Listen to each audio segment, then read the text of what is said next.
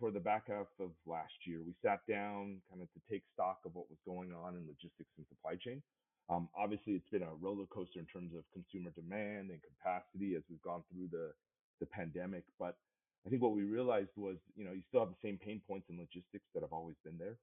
We list some of those out in the article: growing complexity, increasing fragmentation, the still manual processes, underutilized assets. There's a long list of them. And the pandemic didn't so much sort of create new problems. It just magnified a lot of the problems that were there. You're listening to Transform Talks, the podcast about global supply chain transformation. I'm Maria Villablanca, co-founder and CEO of the Future Insights Network, a fast-growing network of over 130,000 supply chain and manufacturing executives worldwide. Now on this show, I'm going to be interviewing and having conversations with some of the biggest names in supply chain and business, where we're going to be discussing topics around digitization, transformation, leadership, technology, business models, diversity, sustainability, and much, much more.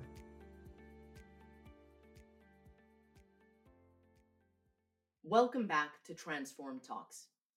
This week, my guest is David Yang. David is a partner at Activant Capital, a global investment firm that partners with high-growth companies that seek to transform commerce. Since the firm's inception in 2015, Activant has invested in more than 25 private and public startups, including market-leading companies such as Deliverr with 2 R's, Better.com, and Bolt. David and Activant popped up on my radar late last year after the firm released a fascinating report which basically said that every company is soon going to become a logistics company. And of course, I was absolutely curious and I wanted to find out more, so I invited David onto the show so that he and I can discuss some of the key takeaways from that report. During this conversation, we also managed to speak about the role fintechs are going to play in solving the biggest pain points in logistics and how companies can avoid the shiny new object syndrome. I hope you enjoy. Hey, David, welcome to Transform Talks. Thanks for having me, Maria. Okay, so I'm going to jump straight in and ask you straight about a report that was released last year from your company. But you said something like that in the next 10 years, every company is going to become a supply chain company. And this report explained just how and why this is going to be the case. So maybe we start with, for the benefit of the listeners, could you perhaps walk us through how you came to that conclusion and maybe some of the key takeaways from the report? Sure, happy to. Well, first of all, I'd say, yeah, the title itself, just just for clarification, we wanted to be a bit cheeky with the title, wanted to be a bit catchier, in the spirit of software is eating the world, or every company is a fintech company. I think we ultimately titled the report, Every Company Will Be a Logistics Company. Just thinking about the pain points and solutions in supply chain and logistics and pulling that forward 10 years out, and seeing that, yeah, everybody will need to sort of focus on this. This will need to be, we think, central and key to how people do business. Um, but yeah, diving into the report itself, well, first I'd just, give all credit to our research team. That's an area we've been investing in. We've assembled a very strong team to date to build that out. But basically, last year, toward the back half of last year, we sat down kind of to take stock of what was going on in logistics and supply chain. Obviously, it's been a roller coaster in terms of consumer demand and capacity as we've gone through the pandemic. But I think what we realized was, you still have the same pain points in logistics that have always been there. We list some of those out in the article: growing complexity, increasing fragmentation, the still manual processes, underutilized assets. There's a long list of them. And the pandemic didn't so much sort of create new problems. It just magnified a lot of the problems that were there. And logistics problems are now, so no longer just in the purview of logistics experts, but when your mother or my grandmother went to the Walmart down the street and first couldn't buy toilet paper and then suddenly found sort of too much toilet paper all on sale. Even she started having a point of view on supply chain, and I think that just sort of highlights problems, but also creates opportunities. And so we started with those problems, matched them up against the solutions. We list a bunch of the how we're thinking about the different solutions in the article as well. Whether it's digitizing freight forwarders, I could go into any of this maybe in more depth later, but it's digitizing freight forwarders or or upgrading the TMS. We have an upcoming article, follow-up article on next generation TMSs, or it's maybe focusing on the last mile or the opportunity of for fintech and payments and logistics.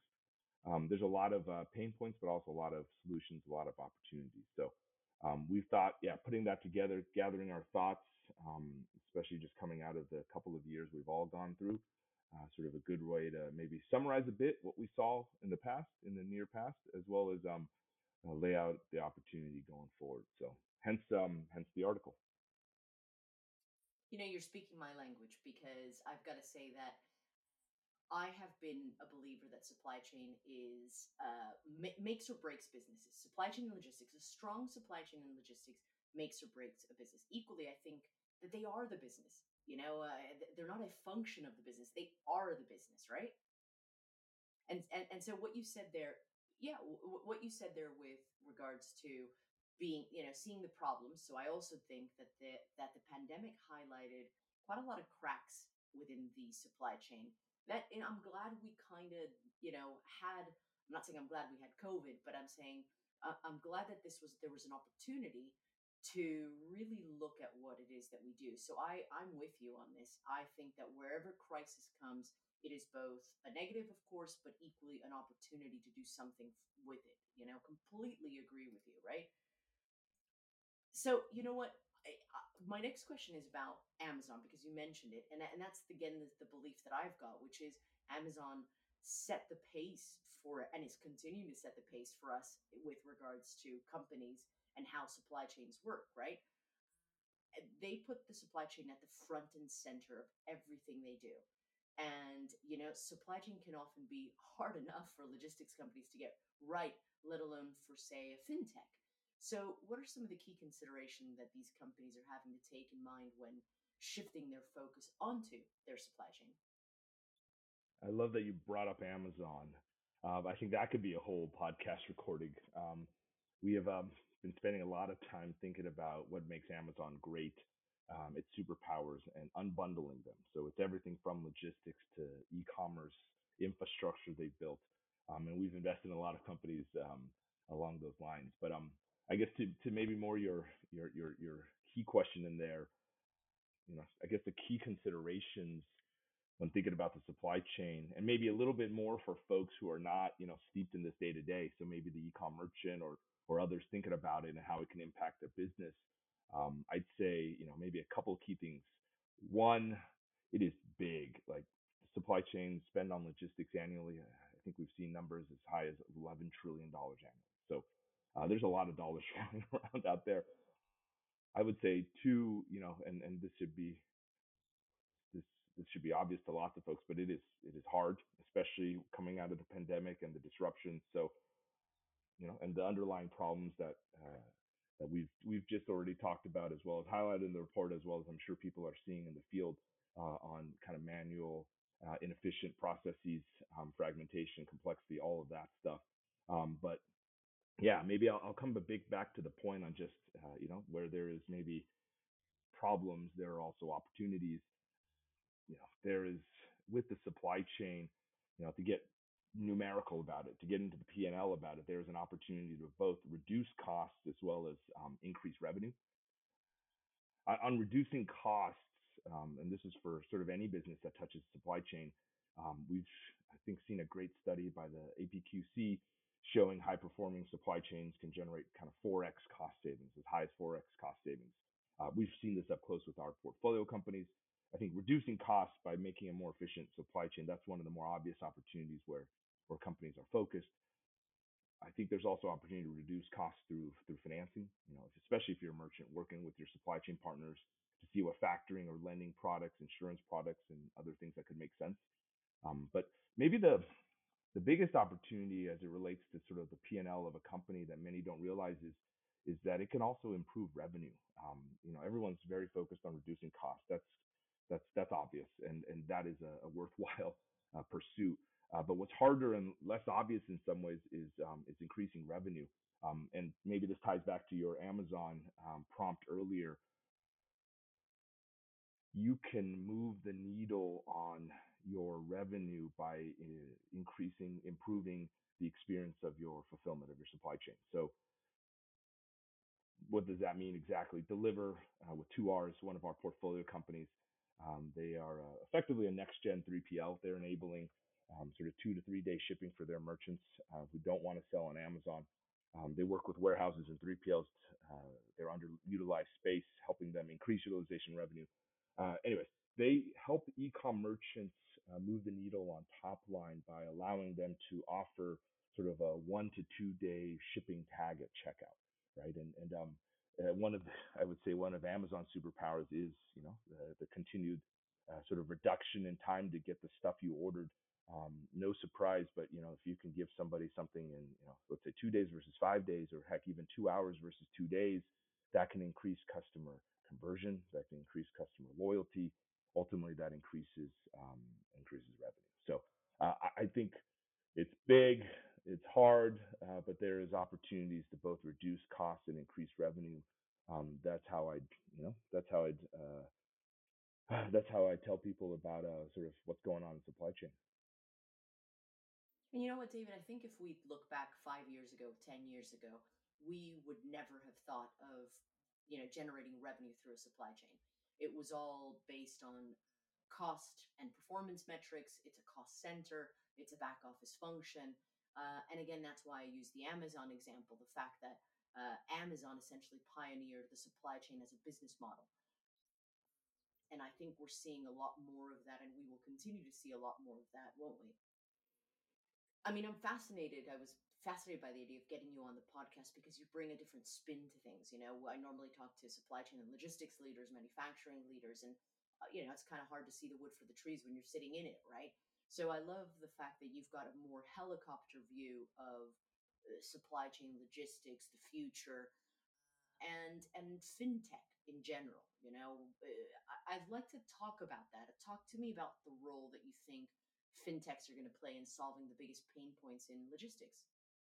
Yeah, fintech is near and dear to my heart. So thank you for bringing that up. I would first say, yeah, at Activent, we're commerce infrastructure investors. We're investing in how you make, move, sell, and pay for stuff. So it's supply chain and logistics, and so I'm really happy to be speaking with you. It's also e-commerce enablement. We alluded to Amazon earlier, as well as fintech. So you touched on sort of the three areas, kind of core to what we do, near and dear to our hearts, as I like to say. This, I guess, the convergence or the overlap between these categories is where it's obviously been happening for quite some time, but where we think there's all sorts of interesting, really, really interesting opportunity, what we look to invest behind. So, fintech and logistics, that overlap, I guess the short of it is I think fintech will play a huge role in logistics, or continue to play a huge role enhancing maybe current, let's say, financing solutions, current insurance products. We are actually working on an article right now. There's a lot going on in terms of our research. I think that will delve into this more. But there's just so much room for fintech to help digitize payments, improve payments infrastructure and workflows. I think ultimately help everyone in the ecosystem, let's say, get paid faster. Modern fuel cards, we've seen some of those enabling payments between forwarders and carriers. There have been some interesting companies doing things there. Digitizing receivables to help with reconciliation and auditing. There's just a lot of specific pain points. We've seen it take as many as 50 days to process and pay invoices. So, the way I understand it, I guess generally in accounts payable, it's a three-way match, a purchase order, invoice, receipt. It's pretty straightforward. The horizontal guys do this well. The SAPs of the world do this well. In logistics and transportation, as you know, as we all know, I think there's less data. You basically, in my mind, you just get an invoice. No receipt, no purchase order necessarily, no additional detail. The bill of lading is just kind of that, but it doesn't do the math for you. It doesn't tell you how much the shipment is because there's lading, there's accessorials to add, all this stuff.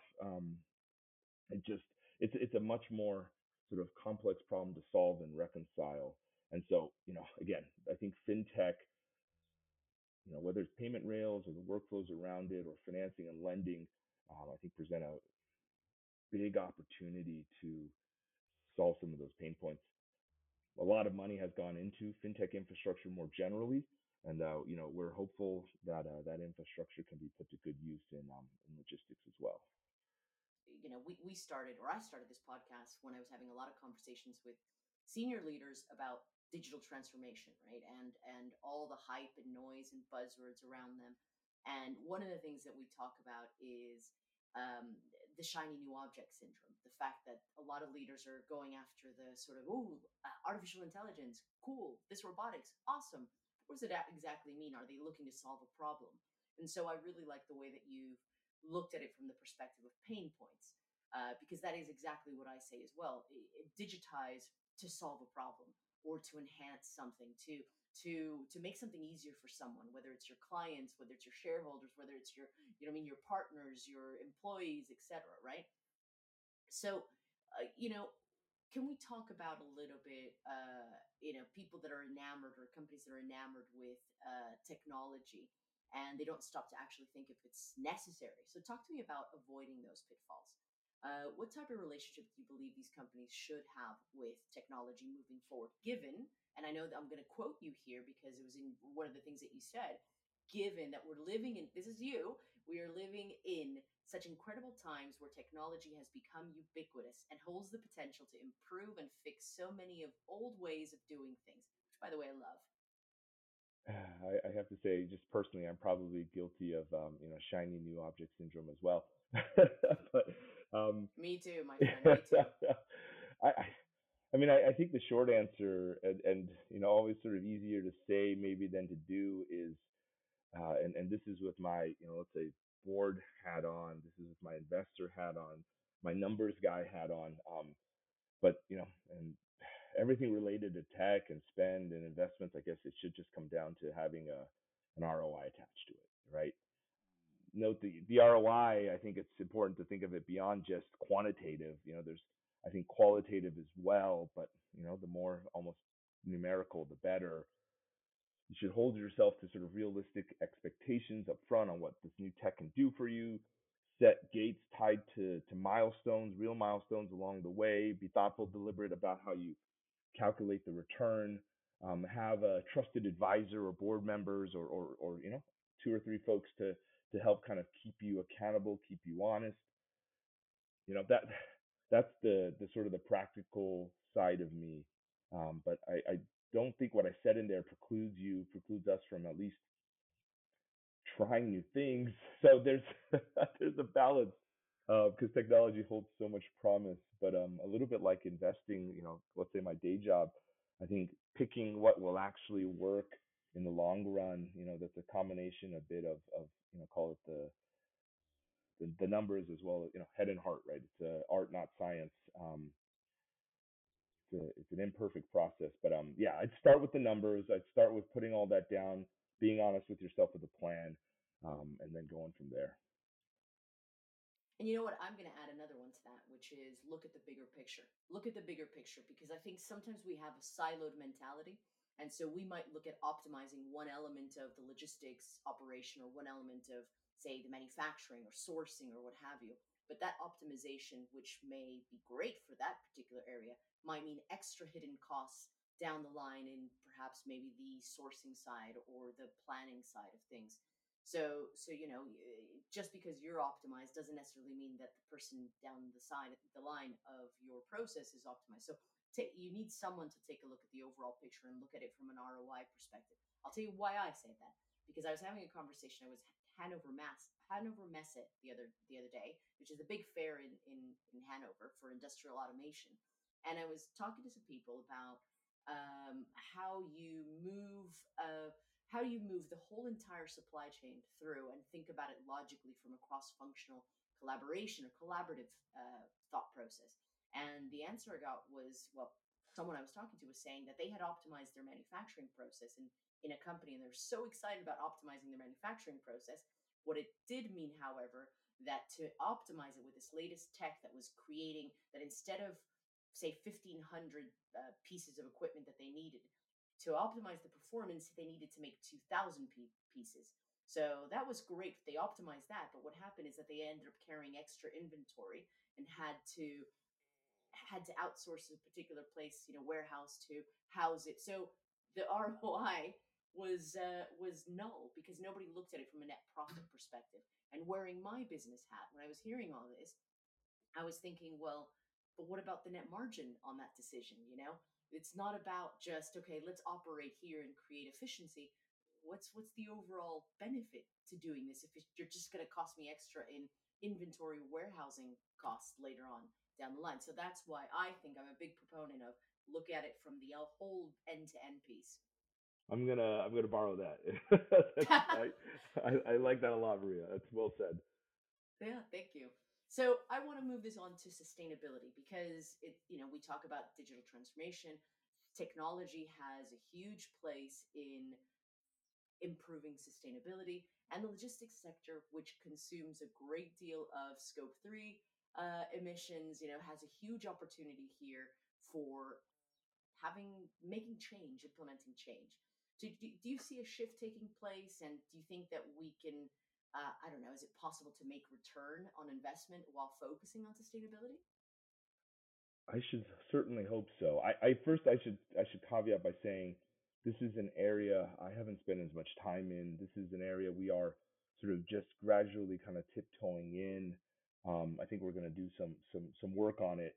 So I should caveat by saying that I at least from kind of an initial sort of cursory look, it does seem like Europe is maybe further along. So we're watching things there for learnings in the U.S. And taking a step back, the reason I say, is it possible, or to answer your question on the returns, I certainly hope so. I'm optimistic that supply chain tech, yeah, can make a difference, will make a difference, and make returns possible there as well for investors. But if you just take a step back, right? More efficient routing, better asset utilization, better monitoring, more automation, you think, if those things are done right, there will be value created, and that value can be, passed back to obviously the community and the environment, but also, the folks in the ecosystem, investors, companies, and employees along the way. So I think this is a big opportunity. This is one of the things, again, we want to double click on. Over the next 10 years will certainly grow in importance. I do worry a little bit in the short term. Maybe there's less focus given where the world's at, but certainly the secular trend, the 10-year prospects are there. Yeah, this is maybe a TBD in my mind, but certainly a lot of promise and an area we're spending time Well, it's a bit of a trick question, to be honest. When I was looking at this question before you and I were going to talk, I was saying it, and then I thought, you know what? But should we want to make return on investment with sustainability practices? Because, okay, forgetting about the purpose driven, forgetting about the it's good for the planet, which I wholly believe. Let's be cynical. Let's be business people here. At the end of the day, what's more important? Reputational risk, of not doing something and or a bigger cost of outlay in investment in all the technologies that you just talked about. I had an interview with a CFO who said to me, I don't care if someone comes to me with a bigger spend to solve sustainability issues. Aside from the moral obligation, it's a reputational risk to not do something. Because I'll give you another thing. As younger people get more buying power and more into the job markets, they will vote with their feet and their wallets, meaning it'll be hard to attract people to work in a company that isn't sustainable. It already is. It will be hard to get clients. Social media can destroy the reputation of a business like that. And so I think even if it is costly, my question is sort of like, do you even need to make a return? It'd be great. I'd love to see, and that's why I liked your answer. I'm hopeful. I'd love to see that, but really, there's a danger in not doing it. on. I think things for us to think about. I wonder at what point does it sort of reach a tipping point, where as you said, the reputational, the other considerations beyond the return can kind of push companies far enough along to really make the investments. If the CFO you spoke with is he the exception rather than the rule, or is he becoming the norm? Like, what point does that really sort of tip? What point does that kind of become established and mainstream? I can certainly see it happening for sure, but maybe because I'm a finance guy, I think needing a return tied to it always feels like a key component as well. Hopefully, it's all of the above in terms of getting companies over the line on investing in sustainability. Well, that could be a whole other podcast. So I think we'll have to do a part two on that because it's a good one. But we've reached the end of our show. But before I let you go, I want to ask you the last question that I ask everyone on the podcast, which is to talk to me about a book that has had an influence on you, whether professional, business book, or any other kind of personal book, whatever. What's yours? I guess it's Ender's Game, the Orson Scott Card book. I feel like I've probably read it every 3 years over the years, and there's an element of depending on what stage I am, I guess in life, I get something different out of it. Whether it was maybe the kids in military tactics when I was younger, that was a lot of fun. To now some of the more whatever philosophical underpinnings of the book. I don't want to ruin the book for you if you haven't read it, although I guess a lot of people have. But I would say, yeah, it's one of those books that I come to every time. Every time I read it, I enjoy it. I get something sort of new and different out of it, depending on where I'm at. I'm encouraging my kids to get into it. So yeah, that's the first one that sort of comes to mind. Well, that's good enough. That's perfect. Thank you. And I love a book like that. I love a book that you can come back to. I've got plenty of my own as well. David, I want to thank you for being here on Transform Talks and for sharing your thoughts. And hopefully, we'll see you again very soon. Perfect. Thank you for having me, Maria. So that's it for this week. Thanks for listening. I do hope you gained some valuable insight from this week's episode. To stay up to date with the latest developments, be sure to follow us on LinkedIn at Transform Talks. Also, if you don't already follow me on LinkedIn, please do so now.